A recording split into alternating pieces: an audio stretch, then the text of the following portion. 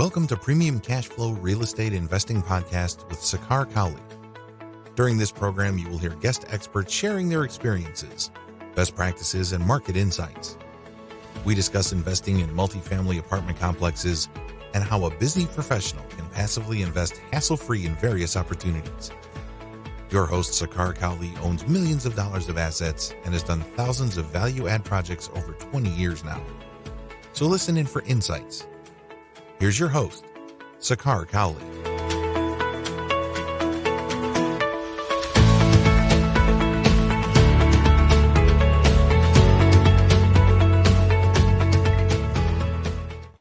Welcome to another edition of Premium Cash Flow Podcast. I am delighted to welcome my friend Zach Happenstall from ZH Multifamily to the show today. Thank you for coming on, Zach. I appreciate it.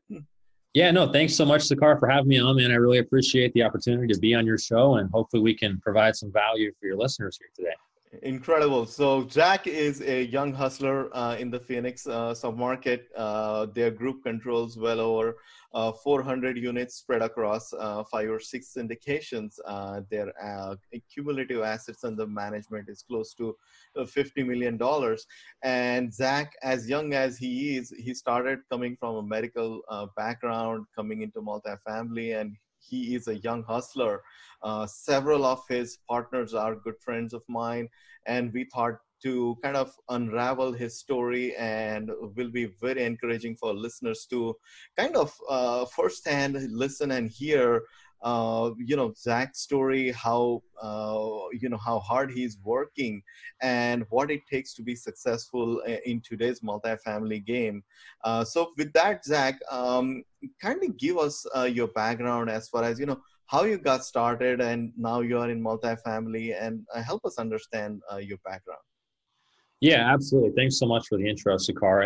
And I know you and I were just talking a while prior to recording about how we're both first generation multifamily investors, right? So we really kind of got to grind it out. So a quick background to me, I was born and raised here in Phoenix, Arizona. So I pretty much lived here my entire life. I lived in Colorado for a short time. I had a football scholarship.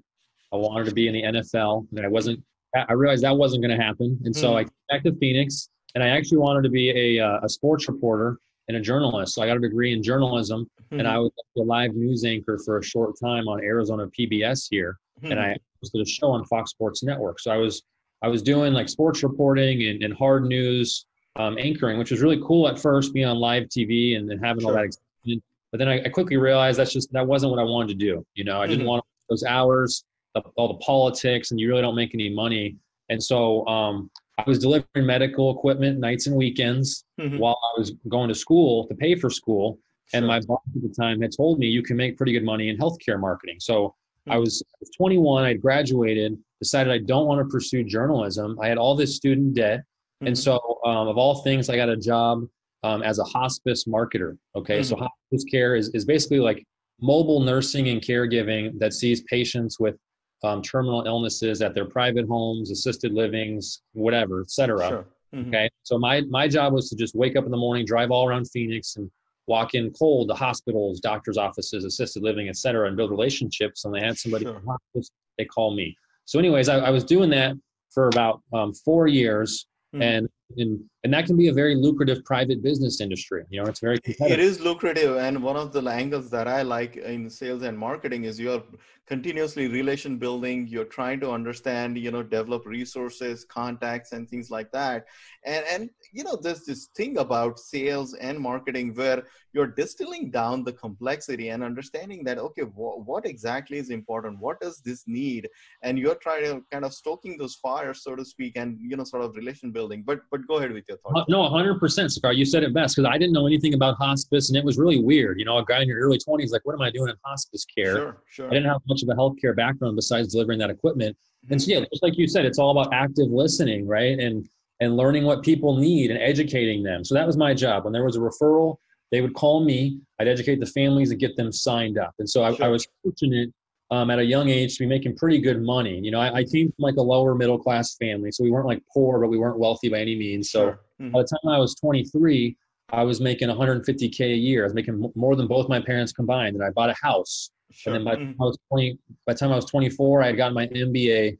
I paid off all my school, and I was doing well. So I was very blessed. I started as a marketer, became a director of marketing, and then became a partner in this company. And so I was making over 200K a year, had a house, had no debt, had over 100 in my bank account, but I was just kind of feeling empty. You know what I mean? I was just kind of fulfilled. I just kept chasing the next commission, and I had already kind of achieved all my goals in that industry, and I wanted to create passive income, or at least gain back control of my time. So in January of 2018, I said, okay, screw it. I don't want to do this anymore. I don't know what I want to do, but I need to figure something out. So I resigned from hospice, and I sold my equity in that company. And I said, and it wasn't anything crazy, Sakar. I didn't become like a millionaire. I made a couple hundred from selling it. It was a minority stake. But I said, I'm going to live off savings for the next 12 months at least. And I'm going to figure out how to create passive income so I can gain control back over my time. And I didn't know how I was going to do it. I just knew I wanted to achieve it through real estate somehow. So I just went through this natural evolution. I was initially looking at flipping houses. I was looking at mobile home parks. And then I learned about multifamily. And I liked the fact that with multifamily, you could scale it, right? And you can syndication. I learned about syndication and how you can use other people's money, and you're doing them a favor, and then I can gain sweat equity in these deals. So long story short, I lived off savings for well over a year, about 14 months. But it took 10 months from when I quit the job to get the first deal under contract. So that's 10 months, Sakar, from not knowing anything. Okay, so I was basically cold calling, going to conferences, trying to meet people. Got that first deal under contract in October of 2018 and closed February of 2019. So 14 months we got under contract from when I started. Incredible. And your story, Zach, reminds me of, sort of the hunting or the fishing, or, that analogy where we say that you kind of eat what you hunt. And in that sales and marketing role, that's exactly how it is. Like the more sales you can generate, you're pretty much commission based. So you're kind of hustling every day. And the reason I bring that up is that is what it needs to be successful in this multifamily game as well. And as we all can relate, Zach, that brokers are and we all know that is how they operate, is that they are calling, different owners. They are saying, hey, is your asset for sale? We have buyers. Would you consider selling? So it is, again, that sort of sales job that brokers are doing.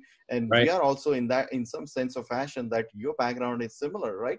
Now, Zach, help us understand that your first deal, you said it took 10 months to, do it, which by the way is, a whole lot more quicker than a lot of folks that we know. So I definitely want to congratulate you there. But in terms of like closing towards that first deal, can you help us understand sort of the education component, the different relationships that you would have built, plus, there's this whole array of things where you are walking the deals, perhaps looking at different OEMs, underwriting all of that, right? Could you maybe distill down all of that, Zach, like how all that happened in a space of 10 months?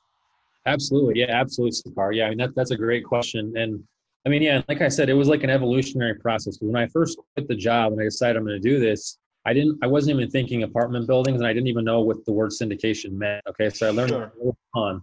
And so as I kept learning, I started listening to podcasts like yours. Okay. Then I started reading the books.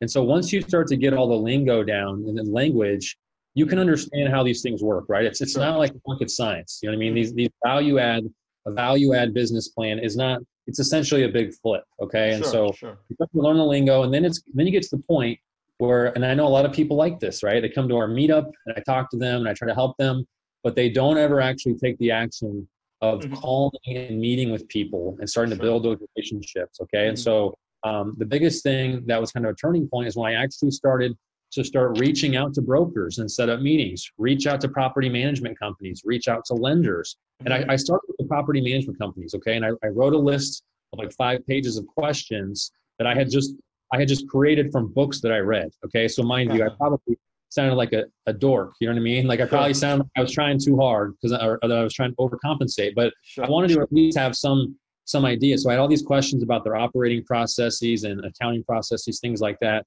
I go in there, I interview all these property management companies. I tell them, I'm Zach. I have a group of investors from healthcare, which wasn't really true. I had like one guy who said he would invest with me. but you have Sure. to show confidence, right? And I Sure, wear a sure. Absolutely. and you go in there and you just try to vet these companies. And then at the end, I would say, hey, do you know any brokers who are kind of like nicer guys who would want to work with somebody who's new? What Sure. about lenders? What about insurance? And I get attorneys and I get all these recommendations. Then I call the broker. I say, hey, broker, Mr. Broker, I got your phone number and name from ABC Property Management Company. Sure, sure. And I set up a meeting. So I'd set up a meeting with these guys at their office or at a coffee shop. Sure. And I would go in there to the brokers, and like you said, Sakar, these brokers they live off commissions, okay? So they don't want to really waste time, and a lot of them, you know, they just get complacent because they get a lot of guys that aren't for real trying to reach out to them. Sure. So when you're setting up these meetings, you want to go to these brokers and at least have some type of criteria to know that you're focused. So I would go in there and tell them, hey, I'm looking for like a $1 to $2 million asset value add in like a B or C area in these areas of the valley, things like that, you know, and this is my property management company that I'm going to work with. Okay. Yeah, okay. I know that property management company. Okay. And then it makes you sound legitimate, right? Because if you just go in there and you say, oh, I'll take anything 1 to 20 million, they're just going to be like, who is this guy? He's never done a deal. Sure. You know. No, but I love that fact actually, Zach, there back because, you know, you are reaching to first person, then, you know, asking the property management company, hey, would you know a broker or an insurance, you know, broker around our industry that helps, you know, and it gives you that instant credibility where I think when someone is introducing that, hey, we had Zach visit our office and he's a young investor looking to invest, would you have any assets that your office has for sale?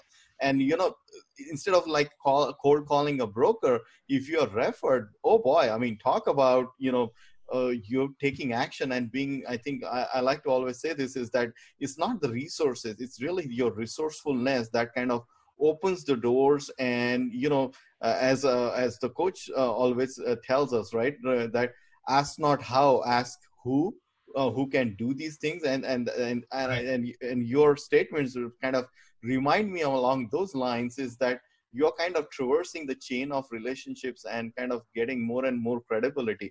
But then how did your first deal came about, Zach? Yeah, no, that's a great point, Safar. I agree 100%. Like, you have to leverage other people, right, to get to where you need to be. Absolutely. Scary, by the way. I'm going to answer your next question, but it is terrifying. So people are going to listen to this and be like, well, this guy, he was on TV and he was in marketing, so he's used to this. It didn't matter. I thought that I'd have confidence. I was terrified, and I had no confidence because I was like, I'm young, first of all. Like as of today, I'm 28. I was 26 when this happened. Sure, so and you were brand new to the multifamily game for sure. Yeah.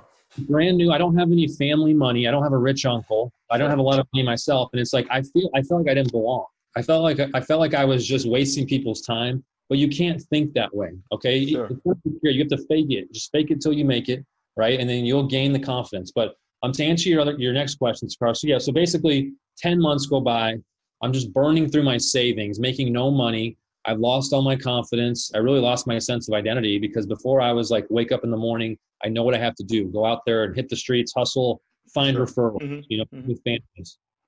But this is a whole different thing because you wake up in the morning and it's like, there's nothing defined that you can do. There's nobody to hold you accountable. I don't know if I'm making progress or not.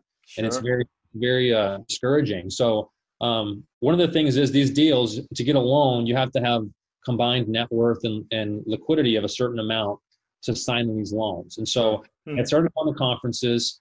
I met one of my partners, Robert Shefchik, at a conference in Dallas. And he also lived here in Phoenix. And so we kind of hit off, and he's a higher net worth, high liquidity guy. And he had been trying to find apartments for a couple of years, just hadn't had any luck, just couldn't really focus, had a lot of stuff going on with his kids and his family. So we just had to partner up. The first deal, it was a 36 unit deal and it was on market. Okay. And so this wasn't like any crazy off market deal. It was on the market. And going back to what we were just talking about, Sakar. So when I was reaching out to all these property management companies initially, one of the property management companies guys said, hey, you're meeting with property management companies do 100 units plus. You might want to start with a smaller property management company who can do a smaller deal. And I was like, I was hesitant because I wanted to go big, but I was like, okay, whatever. So I had reached out to a guy named Tom Zara, who had gotten referred by this other guy. I said, hey, my name is Zach. I understand you own a small property management company. I want to meet with you, discuss how this would work. So I meet with this guy for an hour and we talk about property management. That's it. It goes well. I leave. An hour later, Sakar, he calls me and he says, hey, I was impressed with our meeting. I can tell that you're eager to get into this. What I didn't tell you is I also own apartment buildings, and I own a small multifamily brokerage. And I was like, oh, I didn't know that. He's like, Interesting. yeah, I had no idea. He didn't tell me that because he was just feeling me out. He's like, I like kind of what you're doing. He's like, if you can find a deal and bring capital, then I will help you and lend my expertise and possibly manage it or run construction, whatever. Awesome. I was like, perfect. So that was kind of my first partner, Tom Zareb. So I didn't mean to forget about him. So there was Tom, and then I met Robert, who had high net worth, high liquidity. Well, months and months go by after I had met both of these guys. So you just go highs and lows, right? Like it's absolutely. The harder you work, the luckier you get. I mean, exactly, highs and lows. First, I met these guys. I got my partners. I got my property management. I'm good to go. Then none of the deals pencil, Sakhar. Months go by. Everything's overpriced. Well, one day Tom says he sends me this deal. His 36 deal. He says, hey, this deal looks like it might be decent. And I underwrote it. And by this time, I'd underwritten at least 30, 40 deals. And it, sure enough, it penciled. I was like, oh my gosh, this one actually pencils. Sure. So we said, screw it, let's put in an offer. So Robert and I, we put in an offer. It got accepted. And we were terrified after that because we were like, oh crap, it got accepted. What do we have to do? So then we have to push forward, So then we call an attorney. We get the deal under contract. So now it was $50,000 of earnest money, non-refundable. So now Robert and I, we go through the due diligence. There's some issues. We're going to proceed. We're each $25K hard. So we each have $25K non-refundable. Sure. And there was different things we had to do to navigate this because this was a $3.4 million purchase price. And we had $1.4 million of equity. We had initially planned, Sakhar, to syndicate this deal. Okay. But after about 30 days of being through due diligence and we're into the deal, we'd started the loan process. We couldn't really find anybody interested in it. Because we don't have any, we have limited networks. Yeah, we have no track record. We have limited networks of people who believe in us. And so it's like, oh crap. And so I'm just started calling people who I met at these conferences and just asked their interest. I get a call from a lady named Elisa Zhang, who I had met at a conference. And she just calls me out of the blue. I don't know how she found out, but she called me. She says, hey, Zach, I heard you have a 36-unit deal in Phoenix, and I have a 12-unit deal that I'm selling in Seattle. How about I 1031 exchange my 12-unit deal? I'll bring 650K of equity into your 36 unit. Boom. And we'll do what's called a tenant in common or a TIC, a TIC. Sure. That sounds great. Let's do that. What's a TIC? I had no idea, but so I learned what a TIC was, and we ended up doing a tenant in common, a TIC deal through that. So that brought about half the equity. The deal wasn't penciling. We were going to use a third-party management company. It wasn't penciling because the renovation costs were too expensive. So we got creative, and I talked to Tom, my guy that I'd met earlier, who owns a property management company. He's like, hey, man, I don't want to manage any more deals. I want to be a principal. And I said, okay, how about you run all of our remodels, run our renovations for us with your crew. We'll give you sweat equity in the deal in order for doing that and overseeing it with your construction crews. He ran it at half the cost of what the other third-party management company would use. Then we get the other third-party management company to actually do the management. It cut our renovation costs down so the deal would work and it penciled. So we brought in Tom, and he was doing all the renovations, overseeing it. At this point, I started Sakhar with about 250 to 260K. Okay, that was all my cash.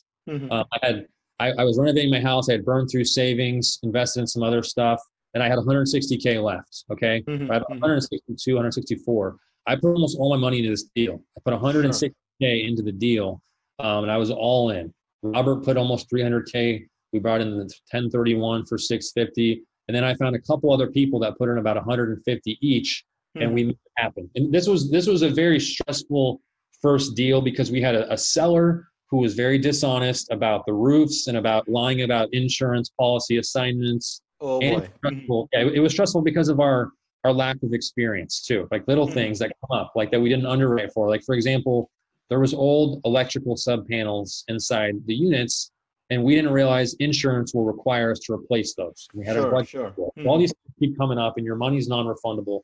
Long story short, after 4 months, we closed on the deal, and boom, made it happen. We had a tenant in common. So that's the first deal. Boy, I mean, a lot more stresses, a lot more checkpoints, so much of, so many points where you can dig in. So during your due diligence, so what was that like? I mean, you're saying that, oh boy, the roofs are bad, the electric looks bad. I mean, Yeah. was there any more deferred maintenance and things like that that kind of gave you almost a pause of sorts? Because I mean, I can imagine like all these things. I mean, especially the roof and the electric is not. It's not like a simple thing. It's a definitely a capital, intensive repair. Yeah. Sure. It's a good question, Sakar, because we've done 5 acquisitions now, and we've been in due diligence on other ones that we backed out of. But this was the most stressful because, like, these guys had hidden the roof issues. We had a couple roofers come out and say the roofs looked great. And then we had a third roofer come out who kind of dug into it and realized there was 4 layers of roof on there. It was not even up to code. So it was like way more expensive than we thought. You know what I mean? Sure. Unfortunately, this was a tenant in common, meaning everybody in the deal is active. We're all using our own personal cash. There were no past investors. And that's what we wanted to do, ideally, because we can prove the concept. But so the roof budget goes to the roof because we had to completely replace roofs, like strip off the roof and put on. Oh, sure. It's so expensive. Oh, yeah. Expensive, yeah, on 4 different buildings. So we did 4 new roofs. We did new electrical sub panels in every single unit, which is about $650 a unit. Not crazy, but it adds up. Sure. We did new exterior paint. The sewers were in decent shape, but this was a 60s build, so it had deferred maintenance that previous owners had not really taken care of. And part of it is having a dishonest seller, which I've seen.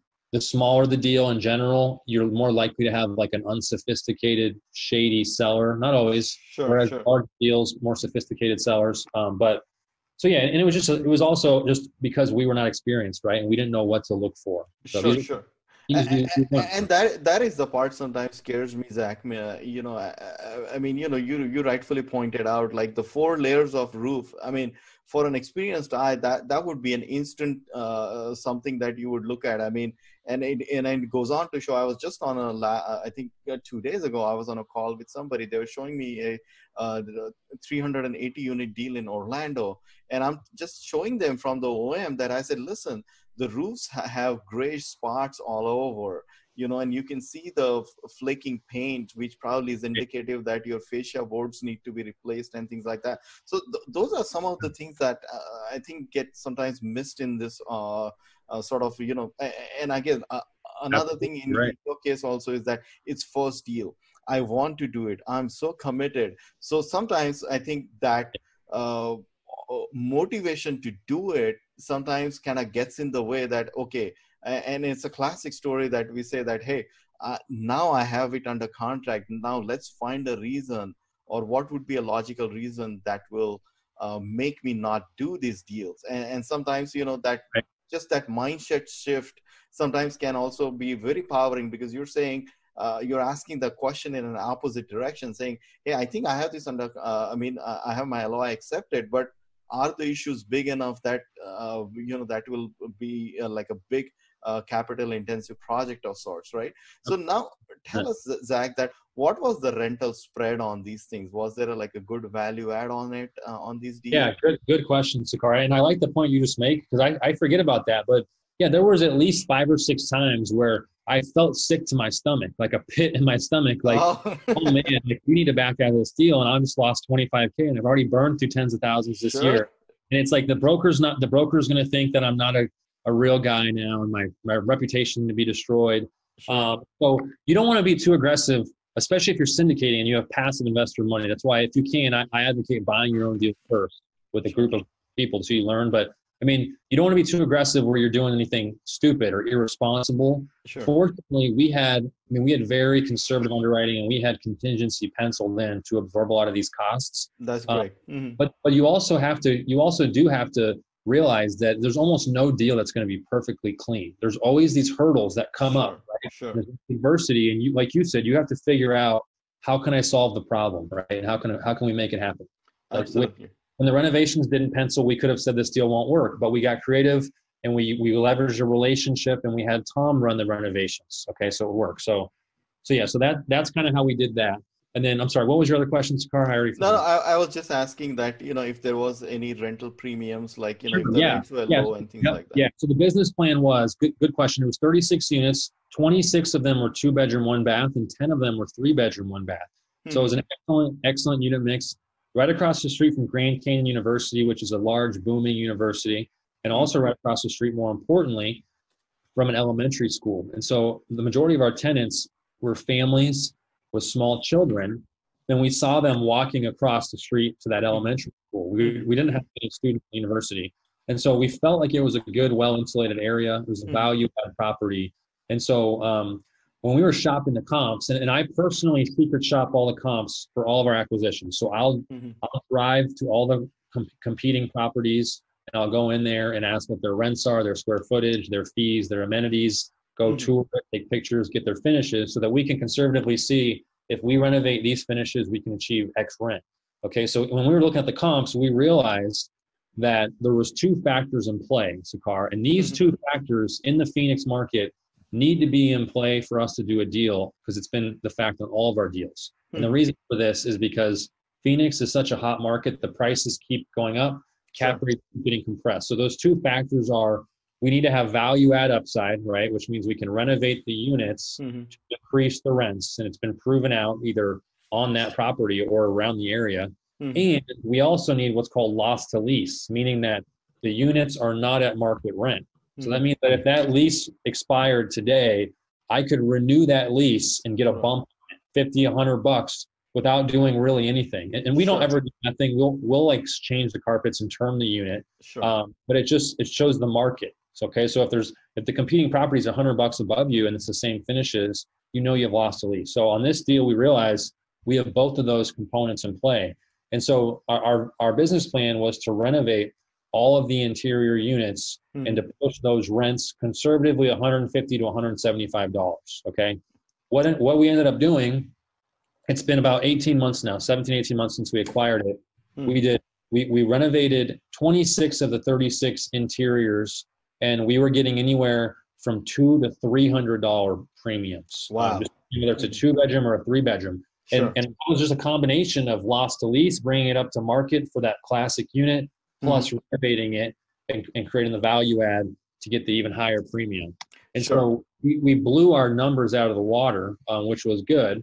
And I can say right now we're actually under contract to sell it. We bought the deal for $95,000 a door, and we're under contract to sell it for $148 a door. Wow. In 18 months. So we bought it for 3.4, we're selling it for 5.3. And so it's going to be a quick, high velocity, good deal for us. We basically just went in there, we replaced all the roofs, we did new exterior paint, we installed a camera system, we installed barbecues, we cleaned up the landscaping, and then we did those interior renovations I discussed. And when I say interior renovations, what we did, we do what's called a light value add, okay? And so meaning we don't go in there and move walls or restructure anything. We did new vinyl flooring, okay? We'll resurface countertops. We'll paint the cabinets. Sometimes we'll do new cabinet doors, but on this deal, we paint the cabinets, add hardware, new black appliances, new interior paint, like a gray paint, new baseboard, new LED lighting package, and then new faucets. Okay. How much are you spending typically on these interior renovations, Zach? Just like the light value add piece of it?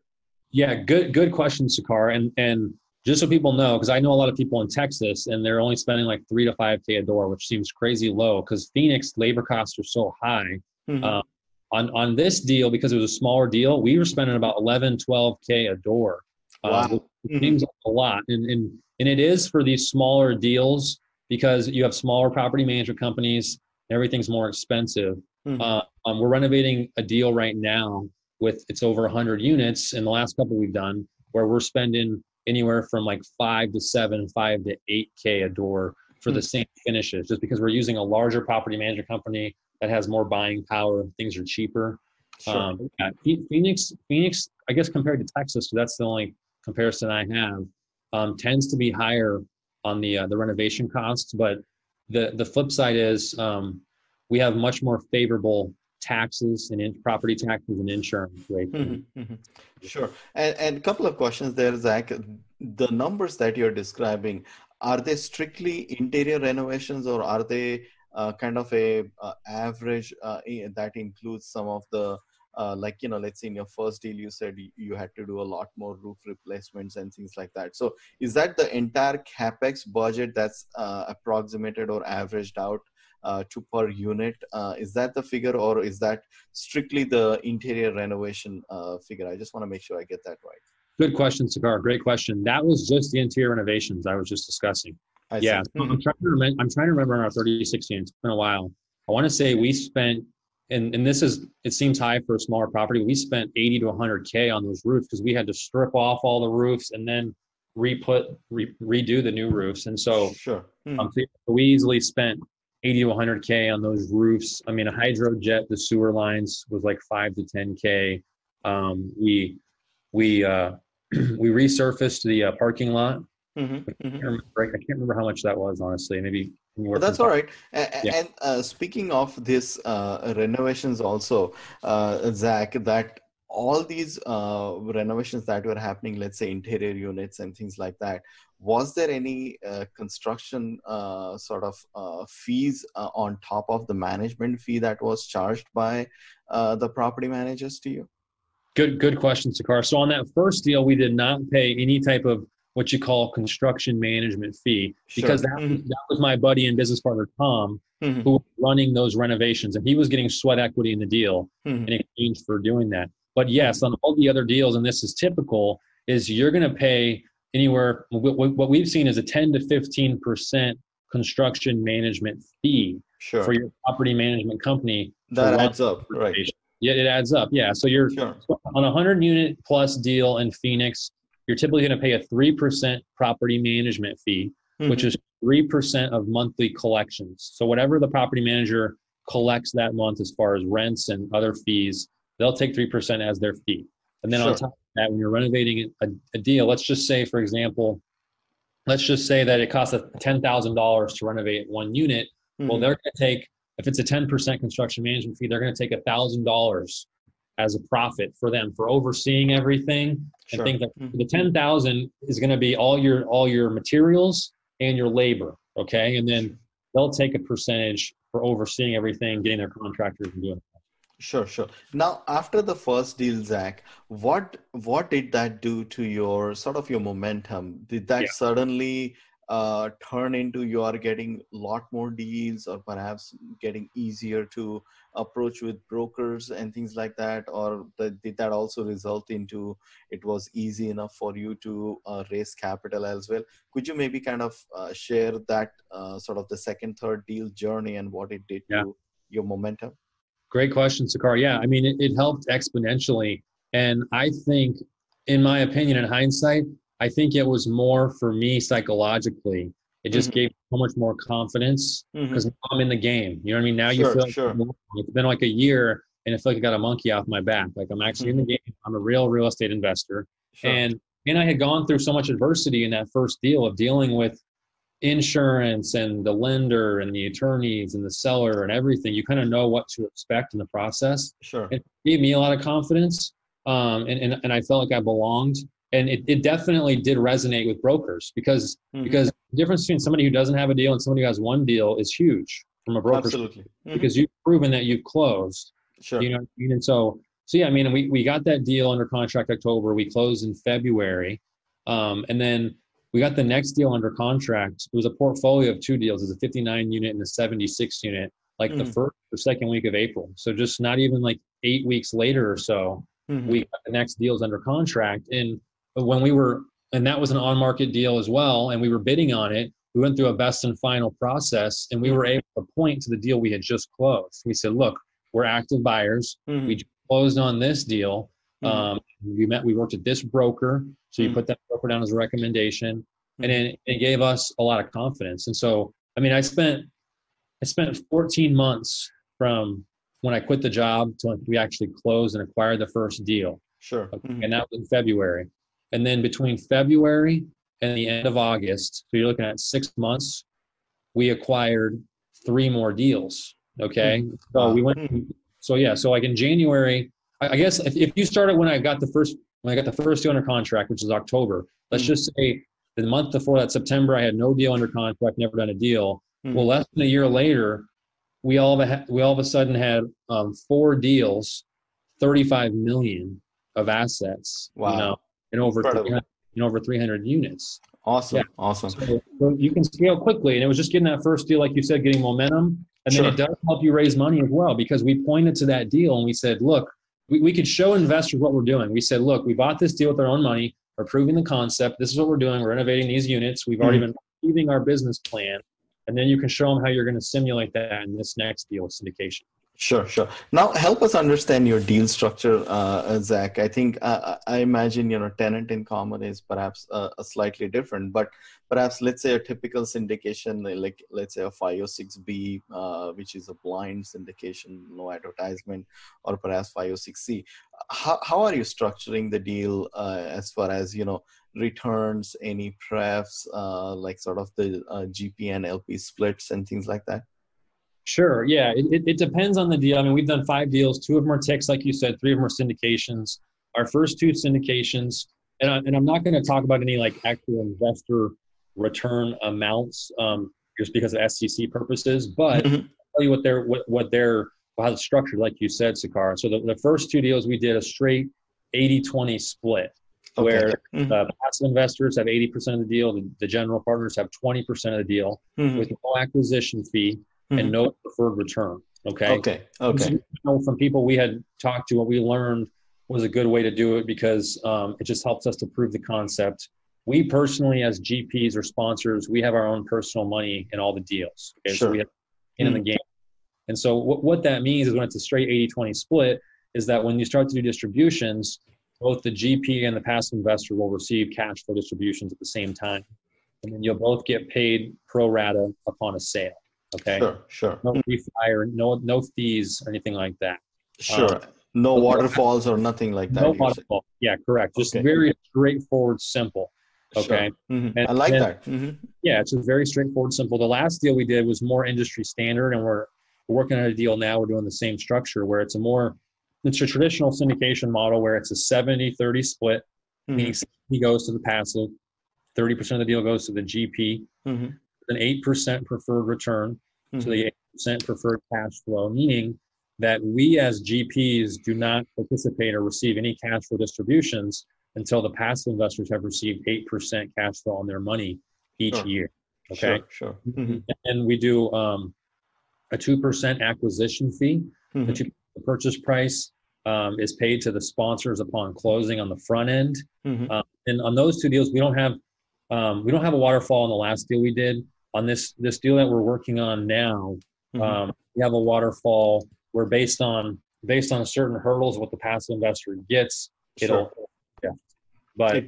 convert. Right. Yeah, and I've had investors and people who argue both ways. I mean, I had one investor who wouldn't invest with us on the 80-20 deal because he said, you guys aren't being compensated enough. I don't know that you're going to be incentivized to want to continue to work on it. Whereas some people say, I don't want to pay you an acquisition fee on the front end. I, the passive investor, have been paid. So it goes both ways, and we've modeled it out, Sakhar, from a GP perspective.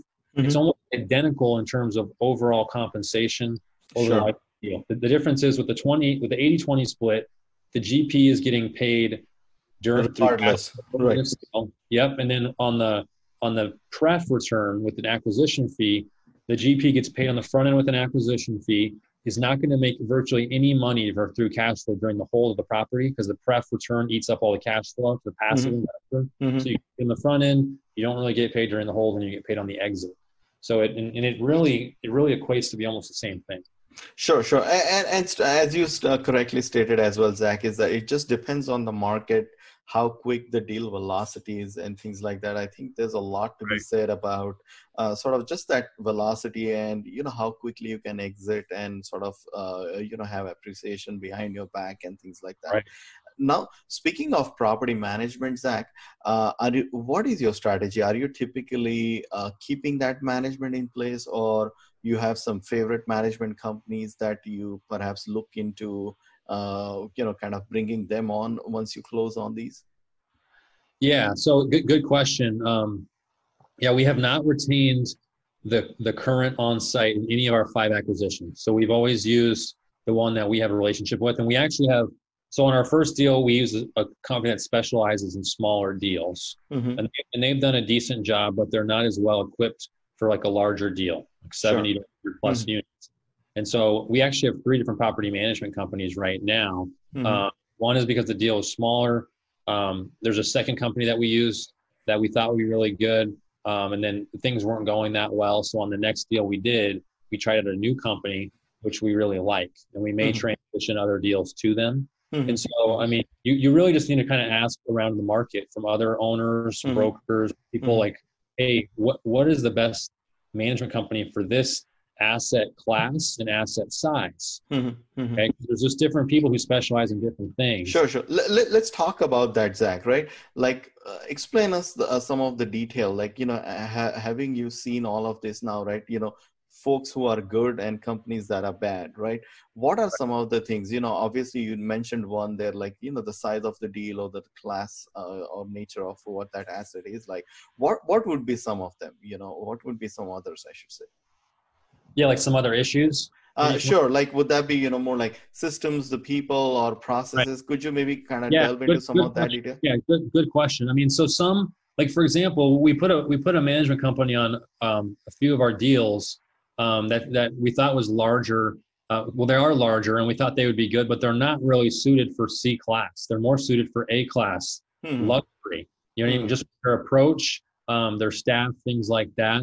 And you have to look at these management companies. They really need to be in line with their clients. Okay. And what we're going to realize is that most of their clients are like large institutional grade investors. They're not private syndication groups like us. Sure. And so their payroll and their marketing expenses were running really heavy, and it wasn't necessary. It wasn't necessary for our property. You know what I mean? It's like we felt like we were overpaying, and we weren't getting the best communication or reporting from them. I mean, it's like they were so big, we didn't have like good communication. Whereas we started working with a different company that's still pretty decently large, but most of their clients are private syndication groups that specialize in value add assets, C-class assets. And they can run payroll a lot lower and do just as good of a job. And they don't spend all this unnecessary money on marketing things that we have to pay for that may not be effective for C-class tenants. Sure. Okay? So it really just comes down to communication, payroll, marketing, admin fees, and then like what portal they use, right? Like we have different portals. We have got AppFolio, Buildium, and Yardi. We actually like AppFolio the best after working with all of them. So just kind of have to see what you think is the best. Sure. Thank you, Zach, for all the detail. Just a couple of quick questions now. As you approach now this, Zach, you're obviously increasing on your deal size. You're getting more and more deal done under your belt.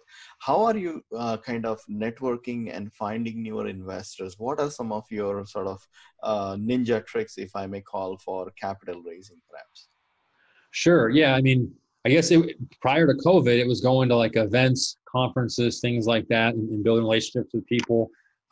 Now, a lot of it, since we have investors who are happy, like word of mouth, so they're referring people, and then they'll set up a phone call. We'll set up coffee. We'll have several phone calls and just create that substantive pre-existing relationship so that everything is compliant. So a lot of it is referrals, word of mouth, and just kind of like the stuff that you do a lot, Sakar, like the branding, like being on podcasts, social media, things like that, can help create interest, where if people want to reach out to you so that you can try to educate them and help them, then over time, I mean, none of this stuff happens overnight, but it takes a lot of time. Over time, you can develop these relationships, and people may ask you or go to your website and ask to set up a call, and then you have several phone calls. So I know when you're starting out, it's really challenging and it's overwhelming.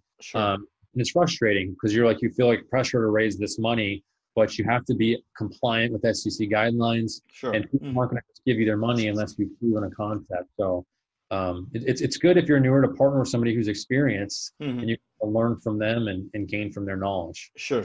Now, one last question, Zach, here is, as you're growing bigger, right, you obviously accumulated a team around you and things like that. So someone who's listening, could you maybe share some of your sort of experience so far as to how multifamily game is different than, like, let's say a typical, single family or some other ventures that someone may do.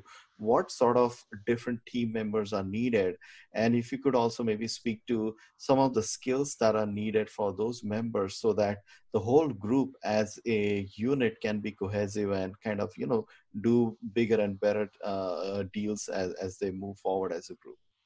Yep. Yeah. 100%. Great question, Sakar. So yeah, I mean, as the cliche saying goes, it's a team sport, right? Sure. Multifamily, because there's so much to do. And even if you are extremely talented and smart and you could do any of the tasks proficiently, you can't do them all Mm-hmm. proficiently. There's not enough time, not enough bandwidth if you want to really truly scale. And so when you're trying to find your partners, I mean, there's more skills. There's really like three primary things that I identify as Mm-hmm. roles. And I think Mm-hmm. one is you need to have somebody who likes underwriting and likes numbers and sitting in front of spreadsheets. Okay. Like for Mm-hmm. me, like I got my MBA, I've taken the accounting classes, all this stuff. I understand it all. I just Sure. hate doing it. I just cannot stand sitting in front Sure, of spreadsheets. sure, sure. I mean, although you had the background, I think your job and sort of you cut your teeth into sales and marketing. So I would imagine that you would be an extrovert, outgoing personality. Perhaps just sitting on computer and cranking into spreadsheets probably would not be of great interest to you. What would be some others, perhaps? Yeah, yeah. So underwriting, you need to have somebody who's heavy in the numbers, and we partner with Bikram Sandhu. He's our partner who we met. Hmm. He's a Hmm. CPA, has an economics degree. He loves to underwrite, and he's gifted at it. So that's Sure. important. You just named a role where you need to have somebody who's kind of like your acquisitions or relationships person, who's meeting with brokers, getting deal flow, meeting with property management companies, and managing these relationships. Hmm. So to give you an idea on our team, Sakar, I know you and I kind of talked about this offline. Sure. My Hmm. role at our company is acquisitions and sourcing capital. Okay, so I'm Hmm. focused on finding new deals, executing the loan process, communicating with the attorneys, and getting the deal closed. Robert, he has a architecture degree and a construction background. He's focused on day-to-day asset management post Hmm. acquisition. Okay, so Hmm. he's on property management phone calls, going to the properties weekly, checking on stuff. Bikram is kind of a hybrid where he's more the numbers guy, and so he's underwriting deals, watching all the financials. So on the front end, he's underwriting deals for acquisitions, and after closing, he's watching general ledger, watching financials, things like that. So Sure, if you sure. really can get like a numbers guy and like a relationships guy, those are your two biggest things. And then it's more just about having the bandwidth to do asset management and get on the phone calls, things like that. Sure, sure. And as you move forward now, Zach, is your target market mostly Phoenix, Scottsdale, all of that area, or are you kind of targeting other states, other markets? Yeah, good question, Scar. So we're just focused on Phoenix right now. Okay, Hmm. so we know we're lucky that we live in one of the top multifamily markets in the country. Absolutely. Hmm. And we're honest, some people do it. I'm not saying you can't do it. We don't feel comfortable at this point going out of state. Okay, we feel like we just want to focus on doing a good job with asset management. We Hmm. have good broker relationships here. We know this market inside and out. So we really want to try to focus and try to dominate our local market. But as we scale up, we would be open to that. You know, if we started to hire asset managers and we can delegate more, then we would look at going into other markets. But Phoenix is our sole focus for now. Couldn't agree more. And I think, as we all know, I think as we move through the pandemic, I think that market has, I mean, I think probably 6 or 8 cities that have beaten that was like coming back in a big way, whether it's Mesa, Glendale, Yep. Right. Scottsdale, all of these cities are just like resounding so quickly. It's phenomenal to see that kind of growth. And I always like to say that it's really those markets or submarkets that you have to see what sort of movement there is, and it Yeah. plays such a crucial role into the organic or the natural rent growth that we say. And there is always that whole X factor that you'll have more and more investors looking to buy the deals, and hence you get that appreciation.